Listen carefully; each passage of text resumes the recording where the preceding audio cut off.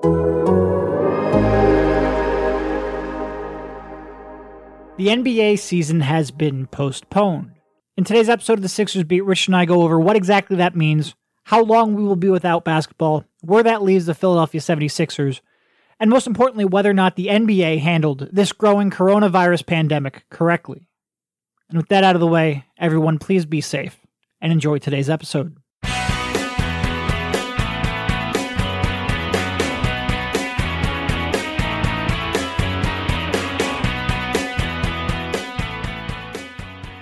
All right, welcome everybody. This is Derek Bodner and Rich Hoffman here on the Sixers Beat, part of the Athletic Podcast Network, here to talk to you about the Sixers' 124-106 win over the... No, we can't. I can't even... Joel Embiid, 30 points, 14 rebounds, good performance. Who knows when we will see him again, because the Sixers, the NBA, postponed the season, at a mandatory minimum of 30 days. I think we should all be realistic. That's the minimum. That doesn't mean they will be back. It's sort of like a Sixers injury update.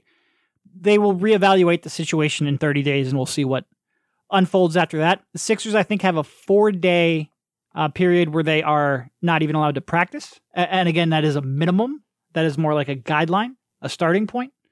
The Sixers and the players, the Sixers players, coaches, and staff, select staff, are in self-quarantine right now, and they will be looking to get tests for certain for the players and for staff that came into contact with them. So we are still very much in flux. We don't know what is going to shape out from here, but this is quite the situation, Rich. This is quite the situation. You usually ask me how I'm doing. I have a good idea. I think you know how I'm doing. Probably worse than it's ever been on this show. It's unprecedented. It's certainly unique. And look, I guess we'll start off before we get too deep into the conversation of the actual virus. What was that scene like on what day was it? What day is it today? I don't even know what day it is. Today is Friday. The game was on Wednesday. I don't know. It's been a week. What was the atmosphere like at the Wells Fargo Center on Tuesday? Wednesday. Come on. I'm sorry. Go ahead. Keep going. It was ridiculous. Why do they play that game? I mean, I was telling you the whole time, I feel uncomfortable being here. The only thing that was positive the entire game, the game had zero juice, it was, which isn't unusual for a March game, right? No, especially not one against the Detroit Pistons. Yeah, when one team is not playing for much. So I want to be clear that that's not unusual at this point of the season. But, it was one where, even though Joe comes back, he kind of messes around a little bit and scores 30 points. Oh, great. Horford looks... it is some dark humor that Horford seems to be maybe turning a corner and everything gets shut down, but he played really well. The Shake stuff kept going, and I told you the whole time, I was like, man, I got no juice to cover this. And at the time, we just assumed that it was going to be the last game in front of fans. Right. I thought it was ridiculous. Like, before the game, so we, along with Kyle Neubeck usually, and sometimes there are some other people, we usually just sit and watch them warm up on the courtside seats, kind of the other sideline facing opposite the Sixers bench. So when I went to do that, a security guard quickly said, nah, you can't sit there. Can't sit there, not until a certain time. I think he said quarter of. I don't know what that meant, if that meant quarter of till the game, blah, blah, blah.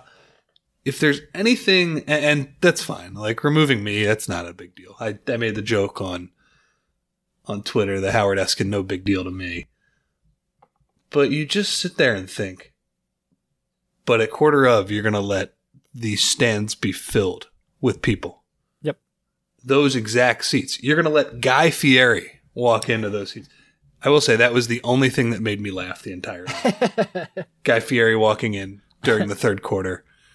When you see that hair, you just know who it is right away in the middle of a crowd. So that was pretty funny. But yeah, I mean, look, the Sixers are not alone in this. I think literally every sports league dragged its heels on this to an extent that it is probably unacceptable. But for them to play that game was ridiculous after the Philadelphia Health Organization I hope I'm saying that right. Basically, the city of Philadelphia recommended no gatherings of more than 5,000 people. Well, holy shit, there's way more than 5,000 people in the Wells Fargo Center. And which, by the way, the day after, I think the city of Philadelphia banned public gatherings of more than 1,000 for 30 days. So, yeah. A lack of foresight. And then when you see the news after the game, I mean, I didn't really feel like talking about Joel after the game or Horford or any of that stuff. And then after the game, I guess during it, I was watching on League Pass because I was following on Twitter and some people from Oklahoma City, it was like Royce Young, Eric Horan, people like that, were saying, hey, this game isn't happening right now. And you look over at League Pass and it's just Quinn Snyder and Billy Donovan talking at half court, trying to figure out stuff. And eventually that game gets canceled. And then, so then we go to the post-game press conference afterwards, and we know this is going to be the last game with fans for a long time here. But still, maybe we can talk about whatever, the game, blah, blah, blah. And then you get the news from, I think Sham said it first, the news that Rudy Gobert had coronavirus and that they were testing everybody. And then I think it might have been 4 minutes later, the only decision that could be made was that the NBA postponed its season. But, I mean, just back to the mood. I mean, it's the most surreal night I think we've ever had. We've had some pretty surreal nights down there. There's been some goofy stuff that has happened from a basketball standpoint. But, yeah, that was one of the weirdest nights I've ever been a part of. And really, I shouldn't have been a part of it, at least not with that many fans. It was ridiculous that they played all those games, or they played that game in front of all those people. Yeah, so you knew coming into the day that Rudy Gobert was sick. And then once they postponed that game, you knew there was a chance. And once they then, announced that Rudy had coronavirus, the decision to postpone the season came down swift. It came down within minutes. And you know that they had a contingency. They had it planned out where if a player contracted coronavirus, they were going to postpone the season. This is not a decision they made in the matter of 10 minutes. So why were we and 20,000, and there weren't 20,000 people, but there were probably 15,000 people at that game. It was a pretty packed game considering everything that was going on. Why were we and 20,000 people packed into that stadium when they knew they were going to postpone the season if a player got it? Did they really think they were going to be able to go the next couple of months to finish out the season without a player contracting a virus that is spreading uncontrolled? Did they really think they were going to be able to skate by that long and not have anyone associated with the league contracted? Did they think they were superhuman? How did they think this was going to play out? So if they already knew they were going to postpone the season if and when somebody got this virus. Yeah, what are you doing? What are you waiting for? What are we doing? Was the decision really just hey, let's play out the season for as long as we can until the inevitable happens? Why were we all put at risk for this virus when this was, if you go to infectious disease control and stopping the spread of a pandemic, public gatherings is step number one. It was step one. And look, I get, the Golden State Warriors, they postponed their game first. That came down from a city ordinance. It wasn't the team made that decision or the NBA made that decision. No, they got suggested and then told, which would have happened to the Sixers too. Right. But I don't I'm not putting this all on the Sixers. And look, this is a tough decision to come to. There's not only because there's the obvious financial implications for the Sixers, there's people who have their lives, hourly workers who have their lives based on this. And it's good that the Sixers are now taking care of them. That should have been preventative. That should have been, from the jump, the Sixers had that planned out. Let's cancel games before we have to and pay these workers so we don't have to worry about spreading a disease. Whenever you look at, I'm so frustrated. This is going to take a second here. Whenever you look at preventing disease, social gatherings are number one. This needed to be more of a priority for the league. It needed to be more of if they knew this was the action they were going to take, this should have been done beforehand. And look, I think a lot of people are still of the belief that this is just the flu. Why are we reacting like this? No, it's not. When you start looking at the mortality rates in China, 60 to 69, we're talking about just under 5%. 70 to 79, we're talking about 10%. 80 plus, we're talking about 18%. Like this gets like legitimately scary. And maybe me and you, and a lot of people listen to this podcast, maybe it doesn't impact them directly. Like we are most likely, me, myself, I was more at risk driving to that game than I was dying of the coronavirus. Probably, yeah. But I have an 84-year-old grandmother who has heart problems. In fact, she's going out to Cleveland very soon, next week, for an evaluation. Probably going back out there in a couple weeks. I am deathly scared of her contracting this virus. Like those numbers, when you start looking at it, and look, seasonal flu has a mortality rate for people 65 older of 0.8%. Coronavirus, just looking at all of 60 plus, we're talking about like 6, 7, 8%. We're talking about 8 or 9 times more deadly than a seasonal flu. It is not the same. It is spreading at a rate. It is not the same both in terms of its impact and the mortality rate, and it's not the same in terms of how it spreads. If you start looking at the R0 of it, it's much, much more. Like I think the average person spreads it to 2.3 people or 3 people per person infected. It's spreading much more than the flu. And we have no real way to handle this. So I'm very scared. Like she's going out there for a consultation. I will not go see her because I was in that arena, because I want to have an abundance of caution. Yep. Because her contracting the virus is much different than me contracting the virus. And everybody listening to this podcast has a high risk person that they know. Everybody. You know, I have a grandfather who's similar age, has real problems with breathing. Everybody has multiple people in their lives that they know. And you should be, even if you're not scared of yourself getting it, you should be scared of them getting it. You should be scared of passing it to somebody you meet in a supermarket who they have high risk people that they know. And the number one thing we have to do, these numbers that I just referenced, 18%, 80 plus, terrifying, absolutely fucking frightening. The number one thing we have to do is make sure that bell curve doesn't overwhelm our public health system, that these numbers don't get worse because we don't have a method of dealing with it. In order to do that, we like things like the NBA taking a proactive measure, not when a player has it, before a player has it, was so crucial. Like these public gatherings cannot happen. Rudy Gobert, and look, I don't like Rudy Gobert is getting a lot of shit because he touched all the microphones, and deservedly so. I don't think Rudy Gobert is a bad person. I don't think his actions were malicious. I think he was. I don't think that should define who he is for the rest of his playing career. But it was ignorant. It was very, very ignorant. And should he get grief for that? Yes, because you can't learn from that if you excuse it. And he should not have done that. And I think he realizes that now. I've seen a lot of people say like, oh, well, he didn't know he had it at the time, so you can't hold it against him. No, you can't. You cannot be reckless. And that was reckless. And I think the NBA was reckless. I think given that we know that they were going to cancel once somebody in the association got tested positive, they should have canceled beforehand. Take that proactive measure, help stop the spread, help flatten out that curve, and save lives. And I think they came to the right conclusion, but it's very frustrating that it took that long to get there. All right, we'll continue in 1 second, but before that, a quick word from DoorDash. DoorDash has something for every lifestyle. On the go with no time to waste, order, pick up, and pass the line. DoorDash is more than just delivery, and delivery is more than just pizza in 2020. With a selection of your favorite flavors from across the globe, you can order world cuisine from the comfort of your living room with DoorDash. You've got big plans for 2020, but when will you find the time to do it all? Order delivery with DoorDash and take back time in your day to finish that novel, shred that workout, or clean the cupboard. DoorDash brings all of America's flavors to your door. Ordering is easy. Open the DoorDash app, choose what you want to eat, and your food will be delivered to you wherever you are.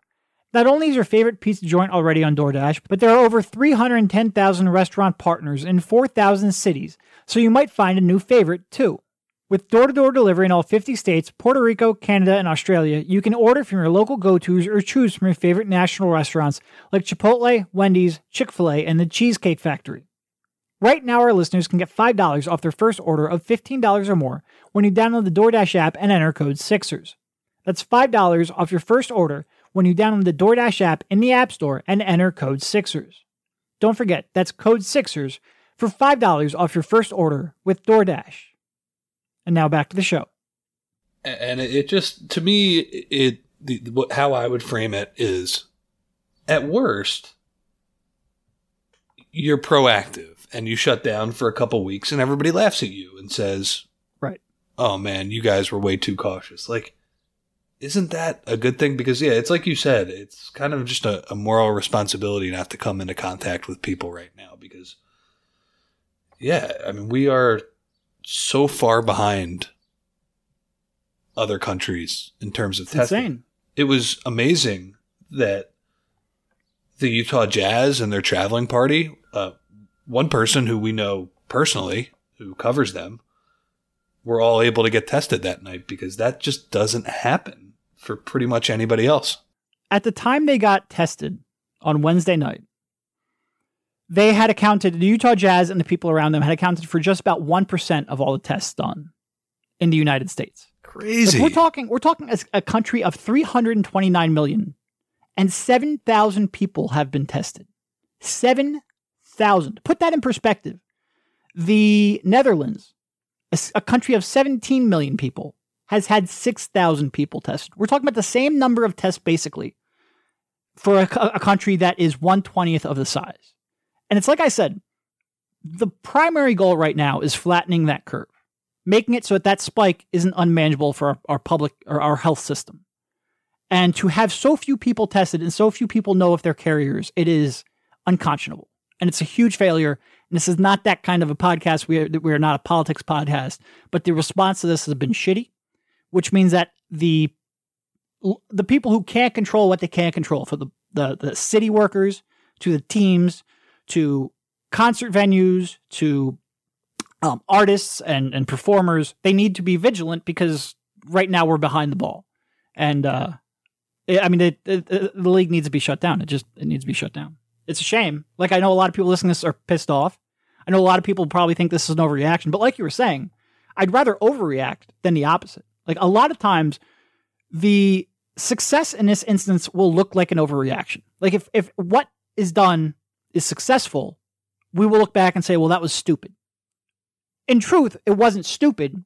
It's just, it looks like that threat wasn't there because it was managed well. And right now I'm worried that we're nowhere near the worst of this. Yeah, just seems like it from everything you read, and any sort of public health expert, they will say that. And yeah, the fact that game was played, we know who the Jazz played 4 nights before. Yeah. Yep. The very reason the Sixers players were under self-quarantine. I think Christian Wood went up against Rudy Gobert for like 63 possessions. That's not perfect. He was very involved in that game against Joel Embiid. I think it was, I guess in this case, it was somewhat good news, hopefully, that only one other person tested. Like, I think that's kind of crazy that Donovan Mitchell was the only other person who tested positive for it among the, I don't know, was it like 58, 59 people who had been in contact with Gobert? So that at least is a positive. But yeah, it's scary. And the public gatherings, like you said, they should have been quicker to shut it down. And it's not just the Sixers, but they should have shut that down. No, it was a whole league. And like the Sixers basically said, the league encouraged us to play, so we played. Here's a question. Do you think if Gobert doesn't contract that, they're still playing in empty arenas? Oh, for sure. Yep. So you could argue what happened to him is one of the more important things to happen to the league. Like, not only the league, but look at how many leagues after that shut down. Not played in empty stadiums, the country. But shut down. Does all that? I mean, I guess there's two ways to look at it. Either the NBA would have followed other leagues in shutting down, or maybe the other leagues don't shut down if the Rudy Gobert situation doesn't happen. You can argue that this was good for public health, especially if there's no spread, like those 58 people tested. You can argue that this ended up, sort of illuminating people who were maybe a little bit in the dark on how to handle this. Yeah. I mean, think about how fast things moved. There were, 4 or 5 NBA games played in front of full audiences on Wednesday night, and on Thursday night there was some concert in Denver where people were I think it was Post Malone where people were all congregated, and I think the general reaction to it was, what the hell is going on? And that's just only in 24 hours, and that might have been the only one I saw too. So the philosophy on this is changing very rapidly. Yep. Yeah. And I do think the NBA would have eventually gotten to the right place. It needed to happen sooner. So what about the Sixers themselves? Did they play? No, they did. But like, what about their? You've done a little reporting on that, right? What Yeah, I mean they're getting tested. They're in self isolation. They didn't say how long they were going to be isolated for. They are working to get all of the players tests for COVID-19, and some of the team officials who are in close proximity to them. I think they will. The reason it's not everyone is because those tests are still frustratingly difficult to acquire. But yeah, look, like you said, the fact that only Donovan Mitchell of the 58 people who were tested came back positive, it does show that some of the measures they were taking to stop the spread were, I think, working. Like, I do give them credit for being proactive in terms of like the media policy. We had to stay 6 to 8 feet away. I think they were taking the right measures in that regard. It's just there were no reason. Like, you look at some of the recommendations the Sixers made before the game, and it's like, if you're feeling sick, if you're in close contact with somebody who had COVID-19, if you have underlying health conditions, if like you have cardiac issues, if you've had close contact, it's like nobody knows if they have it. Right. What are you talking about? Again, going back to 7,000 tests, like we don't know who the carriers are. So it was not strong enough. It was not strong enough. Let's pause for one brief break to tell you about the Black Tux. The Black Tux believes every groom deserves a better experience when it comes to finding formal wear, a suit or tuxedo for their big day. Did you know the Black Tux was actually started by two guys who had one of the worst tuxedo fittings you could imagine? It turns out they aren't alone in this frustration. Just listen to these 1-star reviews from competitor tux shops that shall not be named. Go elsewhere. This place is pretty terrible unless you're dressing like your grandpa for Halloween. We felt weird buying a suit from somebody so unhappy. We were afraid his bad vibes might follow us to our wedding day, so we left. What I love about the Black Tux is that they have an easy online ordering process that brings your suit or tuxedo straight to you.